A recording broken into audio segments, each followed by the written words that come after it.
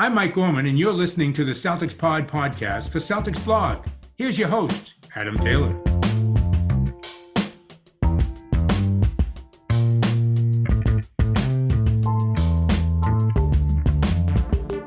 Good morning, Celtics fans. Happy Friday. I hope you're all feeling well heading into Game 6. We're feeling good headed into Game 6. But before we get into Game 6, we need to talk about Game 5. As usual, I'm your boy, Adam Taylor. I'm joined by my homie, my compadre, my co-host in crime, Mr. Will Weir. What's popping, Will?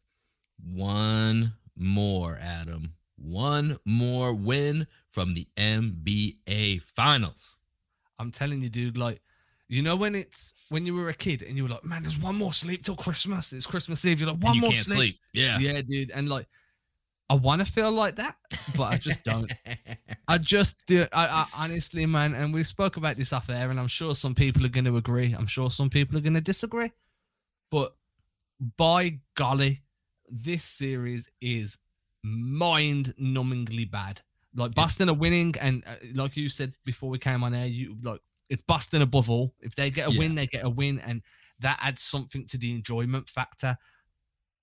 But by golly, the level of play, especially when the games are in Miami and there's just no crowd involvement, there's no energy, when you're watching a TD Garden, even through your screen, you can kind of like feel an atmosphere. It's atmospheric. You're like, man, imagine if you were there. This would be wild. And you can feel it. The crowd's in there. Sometimes you can't even hear what like the play-by-play guys are saying because people are so loud.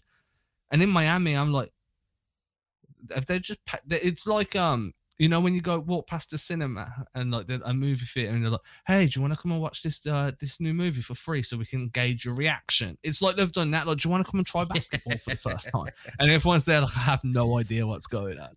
Yeah, it is quite the disparity of crowds, which I think plays into this slog of a series. And I think slog is probably a very appropriate term for what we're attempting to call basketball in the series at certain points, because it's very close to not being basketball in many ways, especially when you look at last night, just the first half as an example, because there was on neither side was there, a valiant effort at a well-played basketball game. And I said this to you, man, that the real tough part is this is when you look at this from like the league NBA perspective. And, of course, I'm very happy the Celtics are up 3-2. We're going to talk about the Celtics, guys. Don't worry. We're going to talk about the good things, what it means. We're just venting be one game away. This is just, I do think this is something that needs to be addressed. But you look at this from like a holistic league perspective. This is the Eastern Conference Finals. You've set up the schedule, which I think a lot of people don't necessarily agree with because you're seeing, time and all the injuries over the last, 3 seasons that have been jam-packed into 2022 months. You're seeing that catch up right now. And you've set this up as the NBA to go every other night. So you're like, look at our best 2 teams in the East. Look at our best 2 teams in the West. And it has been 20-point blowout after 20-point blowout after 20-point blowout. And then you throw in within this Miami and Boston series, Stephen A. nailed it. He said it's an infirmary out there. Like, everyone is out there, but let's be real.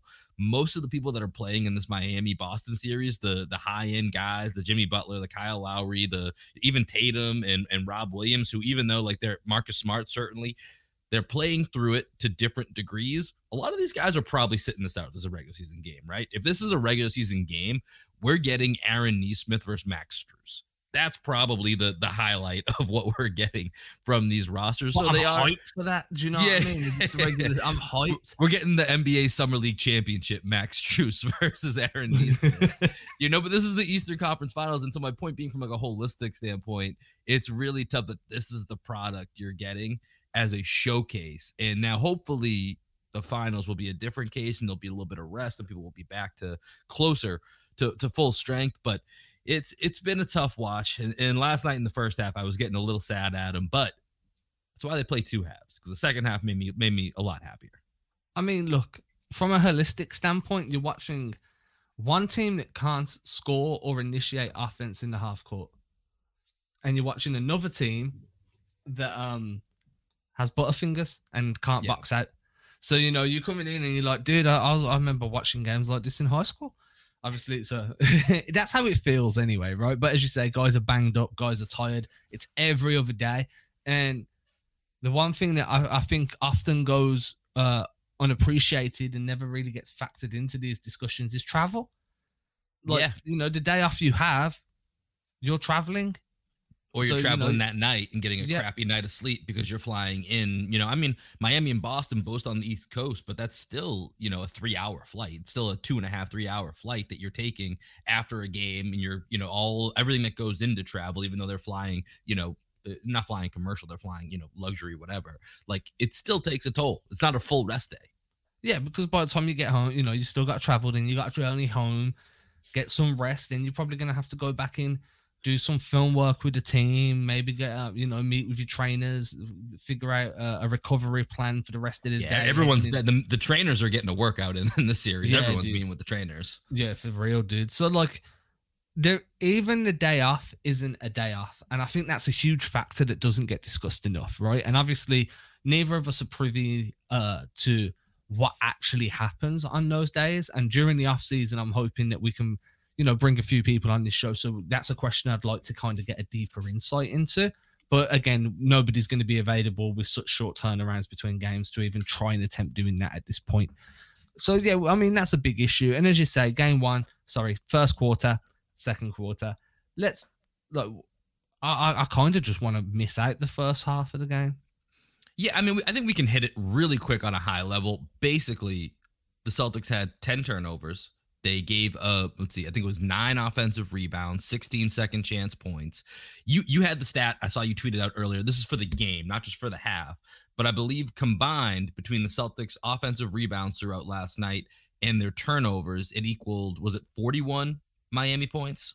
Yeah, so the tweet was, the Celtics gave up 19 offensive rebounds, which led to 24 second chance points. They turned the ball over 15 times, leading to 17 points off turnovers, which was 41 of Miami's 80 points. More than 50% of Miami's offensive production came directly from Celtics mistakes. Yeah, that's not great. And in the first half, those turnovers, which I think is just the running theme of this entire series. If the Celtics take care of the basketball and don't give Miami transition opportunities, they cannot lose. Even Jeff Van Gundy on the national broadcast said that last night. They came back from the second half and asked him for his analysis. And his analysis was, if the Celtics don't turn the ball over, I don't see how they can lose. That's the national broadcast, analysis of the situation. And Van Gundy is one of my favorites. He's great. I love Van Gundy. I think Van Gundy's fantastic. I love when he comes on, the Zach Lowe podcast. I think he has really, I think he has some really great insights. But that's what the series is. Don't turn the ball over and you win. Turn the ball over 10 times in the first half, you're down 5. Turn the ball over half as many times in the second half, and you win by 13. I mean, that's really, there's other stuff that we're going to talk about, but that's the most basic and true equation of this series. Give up 13 extra. So the Celtics gave up in total, when you deduct what they had versus what Miami had, the Celtics gave up 13 offensive rebounds, and then they turned the rock over 15 times and still won by 13 points. It's insane. The result would have been 93-39, dude. Yeah. If there, obviously no team ever is going to not give up an offensive board. They're not going to go the entire game without a turnover, especially at this level against the defense that plays so like intensely and like really full of heart. But if that anomaly did occur, we would have been looking at a 93-39 victory for Boston in an Eastern Conference Finals. That's how banged up Miami are right now. Yeah, and I do think that needs to be addressed. And listen, the Celtics are not a beacon of health. The Celtics are banged up as well. So in certain ways, it's somewhat level playing ground. But I think specifically, you look at Jimmy Butler. Jimmy Butler was ground bound for that entire game. That man has no lift. And like, listen, like we saw what the healthy version of Jimmy could look like in game one when he was dominant. He was dominant in game one. And once again, it's also a game the Celtics could have won if they didn't shoot themselves in the foot with that third quarter. But Jimmy Butler did, what we saw Jimmy Butler in the bubble do as well, and play and rise his game to a level that, I don't think we're always sure that we want to put him in that class. And he definitely has those moments where he can be in that superstar class. And he did that in game one. With this knee injury, I don't know the full details on it, but you can just watch him, man. He has no lift. He's had a couple times where he got around the rim, and you could tell unless he was going to try and draw a foul call, he didn't have the ability to go up at the rim, and so he would kick it out. You saw the Celtics back off in a very disrespectful manner a couple times to give him 3-point shots. And Jimmy's a guy who usually likes to elevate a little bit when he shoots.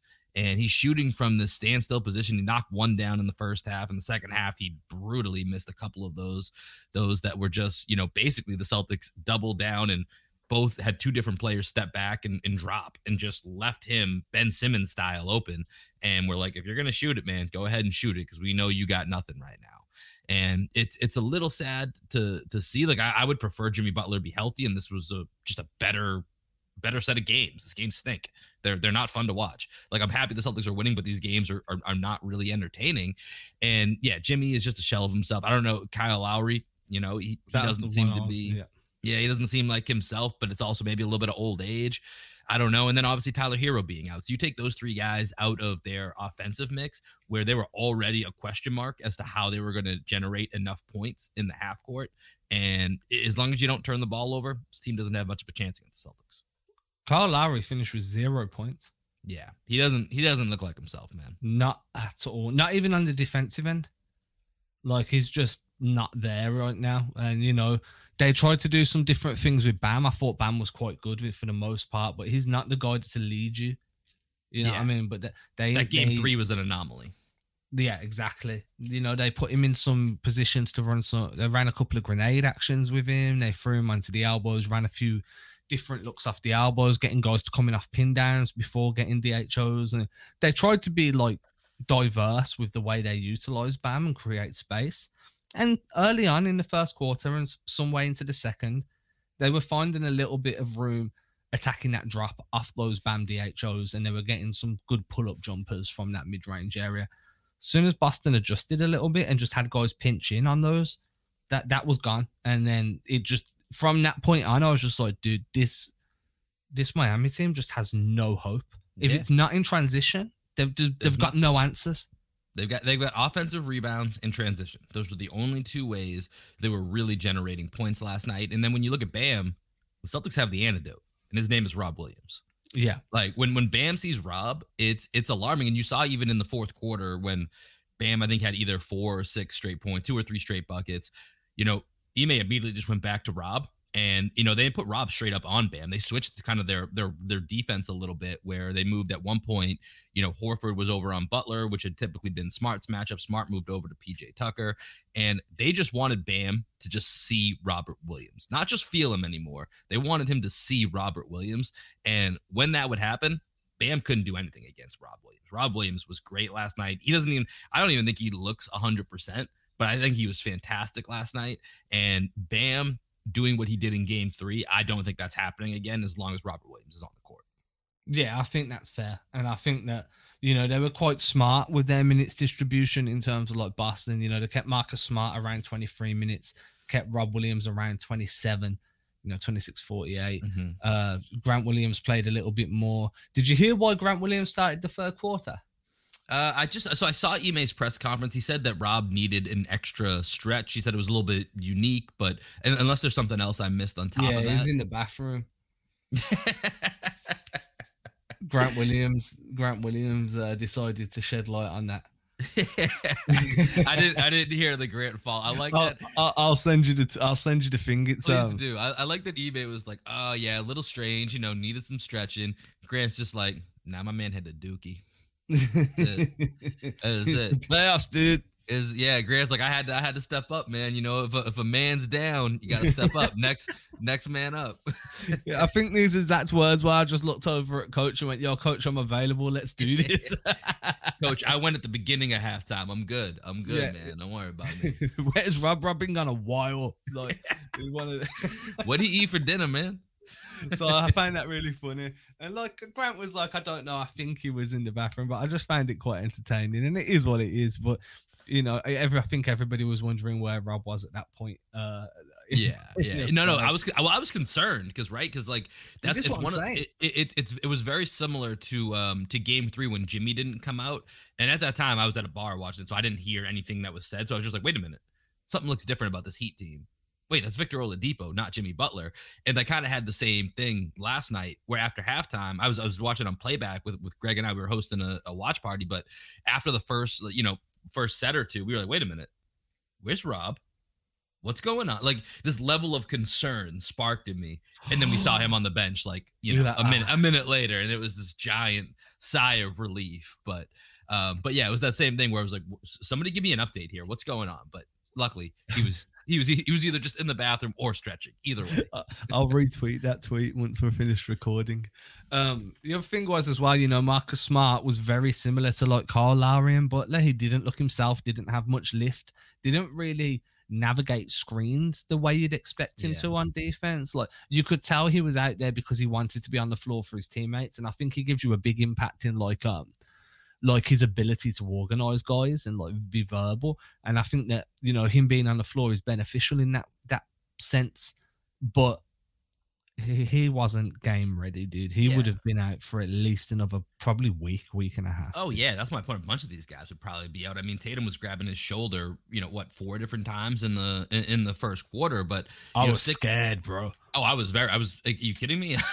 It happened 3 times in the first quarter or so. So it was extremely nerve wracking. But sticking on the Marcus Smart point for just a second, Al Horford talked about this in his post game press conference, where just Marcus being out there is, he's the heart and soul of this team. We've talked about this before. Like Al's kind of the mind of the team, and Marcus is really that heart and soul. Jason and Jalen, they're the best players and the on-court leaders, but Marcus is that heart and soul of this team. So just seeing him out there, Al was talking about how that's inspiring for the guys, just to know that you have your floor general and your heart and soul leader out there in Marcus Smart. So just by proxy of him being on the court, it was a net positive for the Celtics. But like you said, there was definitely times where you could tell that he wasn't at full strength. And honestly, a guy that we definitely need to talk about here, Derek White, has been filling in phenomenally for Marcus Smart over these last 2 games.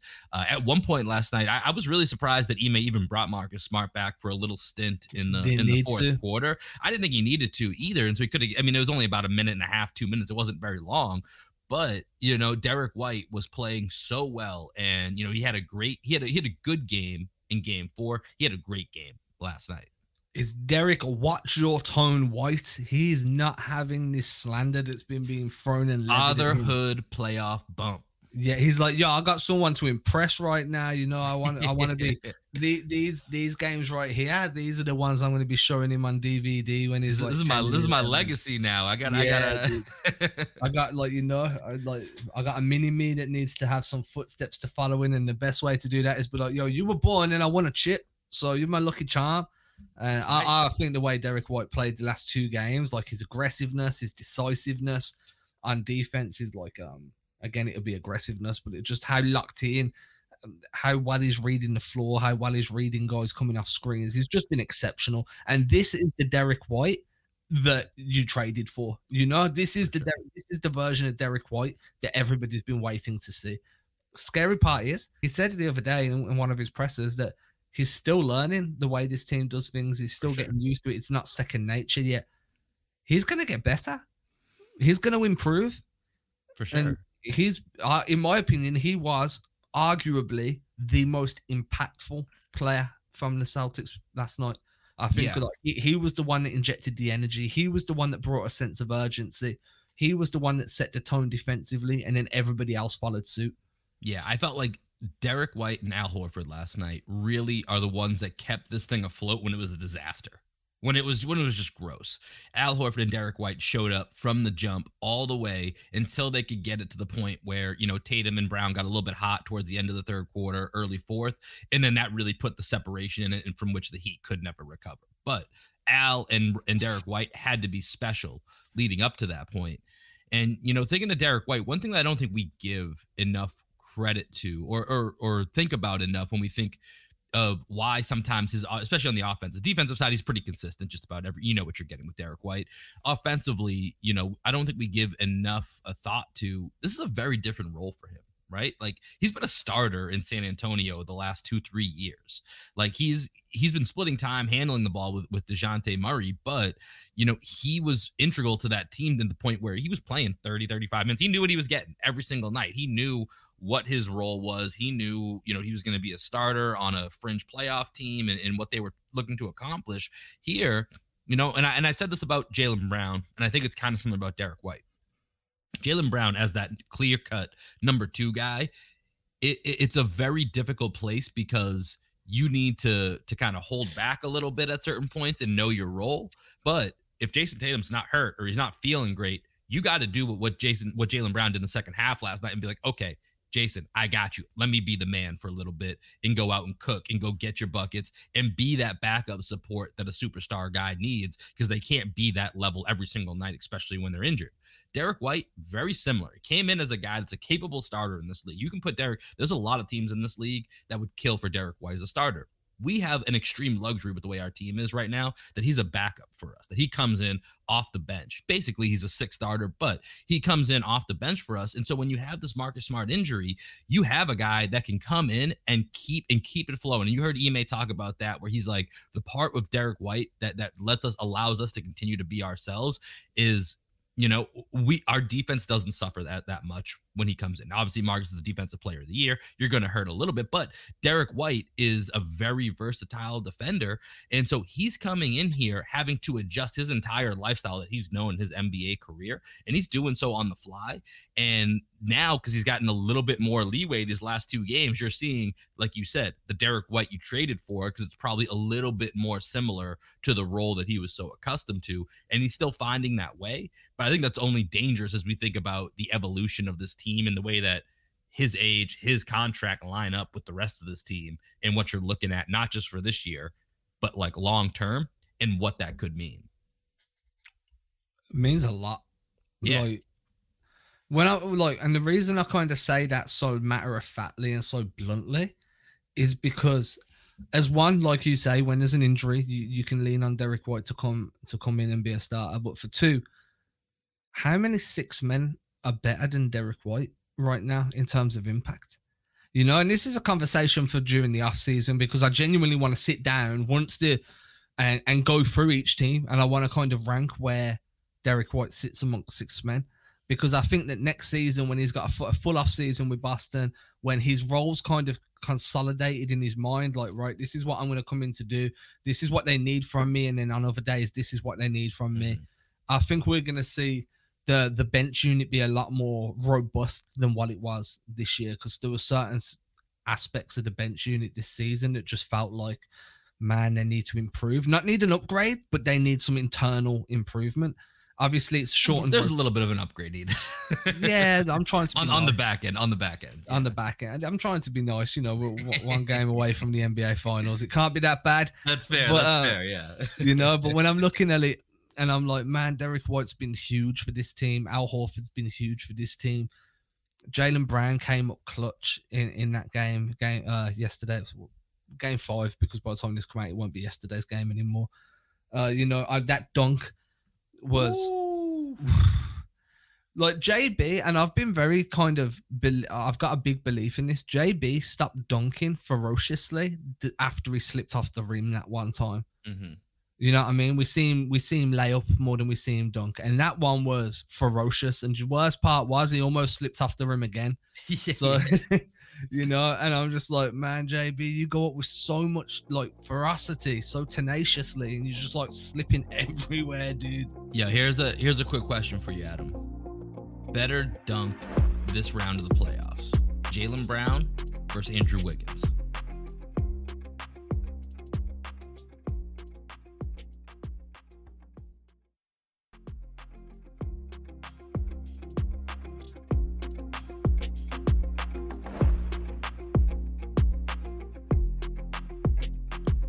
Oh, I think Wiggins, because there was like clear-cut resistance on Wiggins. He dunked over somebody. Like, people got out of JB's way. Yeah. You know what I mean? Yeah, Luca thought about it a little too long and still put himself in harm's way. Everyone on Miami made kind of a business decision and got out of the way. They're like, yo, we're banged up enough as it is. We ain't stopping this. We can't hang with this. Hopefully he tries. It's one of those things where you're like, I hope he goes to slam it so hard that he misses him on his own. You know what I mean? Like it's going so hard that he'll throw it off the back of the iron. But no, JB threw that down. Both, by the way, both are phenomenal dunks. I just wanted to bring that up because those were electrifying dunks in what have been not great series. Those two dunks stand out big time. Yeah, the only reason I'm picking the Wiggins one, and I feel very vindicated in this in a moment. I'm just going to pat myself on the back in a sec. But I feel more like I'm picking the Wiggins one just because there was resistance in front of him, whereas everyone was just like clear out for JB, man. Yeah. Have you ever like Mighty Ducks, right? When Fulton starts shooting those, everyone starts ducking out to the side. Yeah, everyone's jumping, dude. Even in Mighty Ducks 2 as well, where the Icelandic team get out of the way as well, and that one the goalie catches it, his hands all busted. And the reason I'm vindicated is I used to do another show with Jonathan Macquarie, but last year we were doing it for a company, and I was on record saying that Andrew Wiggins, it might have been 2 years ago actually, Andrew Wiggins for Golden State was going to become a modern day, more athletic Andre Iguodala. And this was when Golden State had just acquired Andrew Wiggins. Mm-hmm. While it hasn't come to full fruition, Wiggins has been far better in Golden State. So I'm just patting myself on the back for the foresight. You know, I think it's interesting you went with the Andre Iguodala comparison, because to me, I get it. To me, I thought of him as, because it was young Harrison Barnes, a more souped up or more ready Harrison Barnes is what I was thinking of. That's fair. I just never thought they'd entrust Wiggins with the ball handling duties that Harrison Barnes got entrusted with. That's entirely fair. That's entirely fair. But that's for Golden State podcast to discuss. I just wanted to give or maybe for us down the line. Not yet though. Not yet. I just wanted to pat myself on the back. I had some foresight there. I felt good about it. I have some bad takes that don't come off. So I'm gonna puff my chest out right here. Honestly, dude, like, I want at this point, I'd usually be like, oh, let's look forward to game 6. But what we're going to say, don't turn the ball over, you win. It's the same. And this is the part of what comes back to our opening, mini rant about this series and it not being great is like, we know the storylines. Like, number one, here's what's going to happen between now and the time that game 6 tips off. Everyone's going to be checking the injury report. The injury report is step 1 to all of this. Who's actually available for either side? Does Tyler Hero come back? Does Jimmy end up playing? Does Lowry end up playing on the Celtics side? We know Rob's game to game, basically. Marcus Smart, we expect to come back, but we don't know, like, because there's such little time off, we don't know how these injuries are reacting. Are they swelling? Are they, stiffening up a little bit? What do those look like? So that's step 1. If the injury report looks anything similar to what it does last night, check mark for the Celtics. If the Celtics don't turn the ball over and don't give Miami opportunities in transition, check mark, Celtics go to the finals. I feel like it's like, and at this point, especially when you factor in the injuries, it's not even being disrespectful. It just is what it is. You look at the stats in the series, and every single one, the Celtics are dominant in, like you just look at this here. More points per game, Celtics 106.4 to 98.2. Rebounds per game, Celtics. Even though the Celtics felt like they're getting killed on the offensive glass, Celtics averaging 45.8 to 40.6. Assists 23 to 19. Steals and turnovers are the 2 areas that Miami has them beat, which obviously makes sense. Blocks, Celtics averaging 3 more blocks per game. Field goal percentage, Celtics shooting 6% better, 46 to 40. 3-point percentage, 35 to 29 in favor of the Celtics. And free throw percentage is about even, but the Celtics are getting to the line a little bit more. There's not much more analysis we can bring to this. No, dude, like, I'm sitting here thinking about what else we could talk about right now because I'm just like, the only thing I can think of is the conversation I had with my wife Zoe before she went to work this morning, because she's got up, and like I said to you before we started, like, this series is so I'm invested obviously, but I just feel like there's just something that's not as captivating. So I'm checking the scores, and then coming in, and I don't like doing that. So I'm not going to let it become a habit, but I checked the score this morning. She's like, oh, how did it do? Because she has to show an interest. And I'm like, yo, they're one game away from the finals. She was like, well, what didn't you say to Will and Greg that if the Celtics make it to the finals and then they've like, you know, and it's like a game 5 or a game 6 that you're going out to Boston? I was like, I did. She was like, you need to start looking at them flights now. I'm like, you can't predict that. You know, that's the problem. Yeah. Because You the can't flight predict prices that. are going to go through the roof because of that. But I'm like, man. For like, multiple reasons too. I mean, it's, you know, this weekend is Memorial Day weekend here in the States, and that's basically the signifier of the start of summer. And, you know, with the, you know, COVID rates always kind of up and down. In the summertime is when they start pretty low and people take advantage. And so I'm already seeing, because I had to book a flight to Boston for a separate event in the later in the summer. And flights are far more expensive right now than they typically are. So you're going to see huge spikes in travel costs until all of a sudden we probably hit another area where it's like, oh, COVID's super high again, everybody back inside. I'll just get a boat. Yeah. Take me a week to get there, but I was gonna say you gotta get on that boat and pray to God that by the time you hit land that there is an actual game at that point. How long is it? Like 5 days? I don't know, probably. I mean, I couldn't do it, dude. Like, I don't mind being on a boat. You don't like the sea, right? Like, I don't mind it. Like, I don't mess with it. Like, if I'm at the beach and that, I don't really go in it. You don't swim, right? No, I don't swim. I can't swim. I can swim, but I can't swim. You know what I'm saying? Yeah, I mean, I think my girlfriend's the same way. She says she can't swim, but she can't like she thinks of it in the sense that like you're doing laps in a pool to work out. I'm like, yeah, you're not gonna do that, but like when you're in a pool, you're fine. And like I've seen if there's an undercurrent, I'm done for. I'll die. Yeah, she's not very much into the she's into the beach, but not into the ocean, if that makes sense. Yeah. So my wife's a really strong swimmer, and I can't remember where we were. We were somewhere in Spain. We weren't like, and she went into the ocean. It might have been like just off of Barcelona, like a bit south of Barcelona. I'm sure I love Barcelona, so it's probably Barcelona's beautiful. But it might have been a bit south of there. And she went into the ocean, and a riptide pulled her far, dude. Like it took her nearly half an hour, 40 minutes to swim back to shore, and she had to swim in zigzags. Because I was like, dude, that was me. 2 strokes forward, 1 stroke back. 2 strokes forward, 1 stroke back. I've had that experience as well. It's a little terrifying, and by the time you get to shore, I've never been so tired in my life. Yeah, she was like, but she's a super strong swimmer, and she looked me in the eyes because we was with my daughter as well, and she'd been gone ages, and she said to me, she went, when I looked up, all I could see was a dot where land was. And she was like, I'm never swimming in the ocean again. And we've been on multiple vacations since then. And she's never messed with the ocean because she was like, yo, I was far. And no, I'm not as careless with the ocean. I still will swim in the ocean, but like because growing up, like the beaches in Boston or just outside of Boston, like, I don't know. They just aren't like that. Terrifying, I guess. I don't know. Like I think it's a very low like current. There's not really a ton of usually like big riptides, or the waves are like, you know, pretty mild.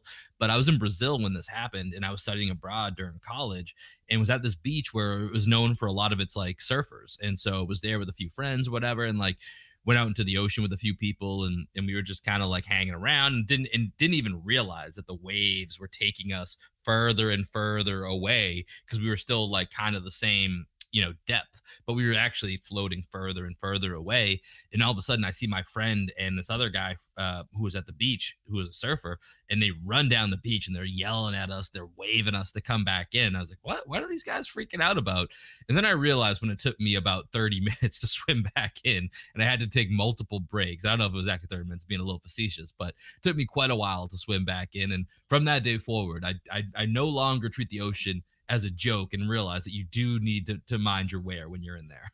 Yeah, because it's dangerous, man. And like for that reason, and like, you know, being on a boat for that long in a giant ocean, like, nah, dude, if I'll fly or I won't come. Like there's So basically what we're saying here is to all of our listeners, because we've been talking not about the Celtics for about 5 minutes here. If you have a private jet, let us know. Adam wants to come to the game. Adam wants to come for real, dude. Like, can we get a PJ? If you want to hook me up, like ask, like, you know, hook me up with some flights for a Warriors game, I'm down, man. I mean, if we do it, but I want it to be in Boston, right? Like, the thing is, if I went to a Golden State game, I've got like my best friend's probably about 4 hours drive away. Brendan, who's one of my best friends at this point, is like a 2-hour drive away. Like I've got people I can visit if I go West Coast, but I want to be East Coast. Do you know what I mean? Even if I can't get into the game, at least be in a bar and like do. You want to have that environment. Be with the people. Be with our people. Be with dude. And like, you know, so I did say it at the start of the playoffs, and I thought, and like in my head I was like, yeah, it's a second round exit, I don't need to worry. And now I'm like, dude, looks like I'm coming to Boston. It's a real chance, man. So we'll see. We're not there yet. We got to get through Friday. We got to get through Friday in this game 6. But you know, like we said, like I said I'd go to Miami, because then I would have been there already. Miami is so high up on my bucket list that it's ridiculous. But you don't want to. We just talked about the environment. You don't want that. But I'd be watching it from the beach, dude. Like, you know. Would you be at Live nightclub, one of the nightclubs out there? Yeah, probably, dude. I'd be living it up. Like, shout out Jared White, because he put some up on his story yesterday when he landed in Miami. It might be the day before, actually, and he's just in the hotel with this like awesome champagne glass. Yeah, awesome view of the ocean and a champagne glass. And I'm like, and then I look out my window to see England, like, you know, an English house, which are tiny compared to American houses, brick, all gloomy, cloudy sky. And I'm like, then I look back at my phone and I'm like, this ain't fair, man. How come you get to be there and I'm stuck here? But like, yeah, shout out Jared, man, because you look like you're having a whale of a time. Yeah, Miami, great place to visit. The views are great, but if you're the Celtics, let's get the hell out of there, man. Let's not go back. I don't care if you like it. Let's not go back. I don't want to go back for a game 7. Like, I honestly think it's a little bit imperative the Celtics close this out in 6. Because there's always a chance. I mean, Tatum said that in his post-game presser, right? He was like, yo, we were the team down 3-2 in the last series and come back to win. Yep. Like, we can't be thinking that we've only got one more victory. It's like, we need to come in and be like, yo, we're down 3-2 because we done to Milwaukee what Miami could potentially be doing to us. Yeah. So I think he understands the assignment, as the TikTok kids would say. He had some nice drip on as well. He had a couple of diamond chains that were blinging. He had that one pinky ring that was blinging too. Jay's been swagging this postseason. Yeah, silk shirt. You're just like, dude, man, you're balling out. And then, you know, you had Embiid giving him all some love online, saying like, you know, Boston just got too many weapons. That's right, bro. Would have done it to you too. So I mean, that's about it. Like, I'm kind of just going through. We should wrap this up, because what else can you say? I think we've said what everybody else knows at this point. Yeah, we know what needs to happen in Game 6, and if it happens, we'll be on here talking about a finals preview next time. If it doesn't happen, then we're going to be sitting here sweating bullets about what could potentially slip away in a Game 7 where anything can happen. I think if they make it to the finals, I want to start a Twitter thing with all of our listeners, and there's a lot of them, so I hope everybody gets involved, where we all, and I mean all of us, at the Celtics, and ask them to give me some free entry. If I pay for flights, you pay for tickets. Yeah. You know what I mean? See if we can make that work. Yeah, and then get me into the NBC studio. You know, make this a memorable trip for me, man. Like, like, I've had a rough year, a really bad year. This would be nice. Please help me. All right then. Until Monday. I mean, we've joked around quite a bit, and I've enjoyed this one. Get to know us a little bit better. You know, you listen to us 3 times a week, and now you know I can't swim. Yeah, dude, man. So everyone, if you want to watch Game 6 with people, then Will and Greg will be hosting a playback tomorrow. I'll retweet it. So if you're not following those guys, A, you should be, but B, I'll hook you up with a retweet if you're following me. Make sure that if you've enjoyed the show, I am going to start doing this at the beginning soon, but I just need to remember to do so. I need to write a reminder on my hand. Please, I implore you to share, whether you share it on Twitter, whether you share it on Reddit, Instagram. You know the drill by now. I've been saying it for over a few months. Helps us a bunch. Our reviews are looking a little bit anemic at the moment. There hasn't been one in a while. We need them. Yeah, we need them, baby. We need them. They make us so happy. And honestly, they boost you in the podcast charts, and we like being charted. We like going in and seeing like, hey, we're in the top 100 basketball podcasts on earth. Hey, we're in the top 50. Ideally, I'd like to be in the top 5, but you know, beggars can't be choosers. One day. And the only other way, just to put Will on the spot, just because, it's been that kind of episode, the only other way to share this podcast is via word of mouth. And Will tell you some very extravagant ways of doing so. Yeah. So build it into your daily routine like Adam. Put a note on your hand. Talk about Celtics blog pod with everyone I see. So that way, when you go to the barber, when you go to your dentist, when you go to your doctor, when you go to get your coffee from your local barista, you can just look down at your hand and be like, that's right. Will and Adam told me I should talk about the Celtics blog podcast today. Celtics are up 3-2. Come check out the guys. They'll get you set for game 6. And then hopefully we'll be hitting y'all with a 3-man weave talking about the NBA finals. So we'll see. Come back. Join us. Appreciate everybody. Arrivederci. Peace.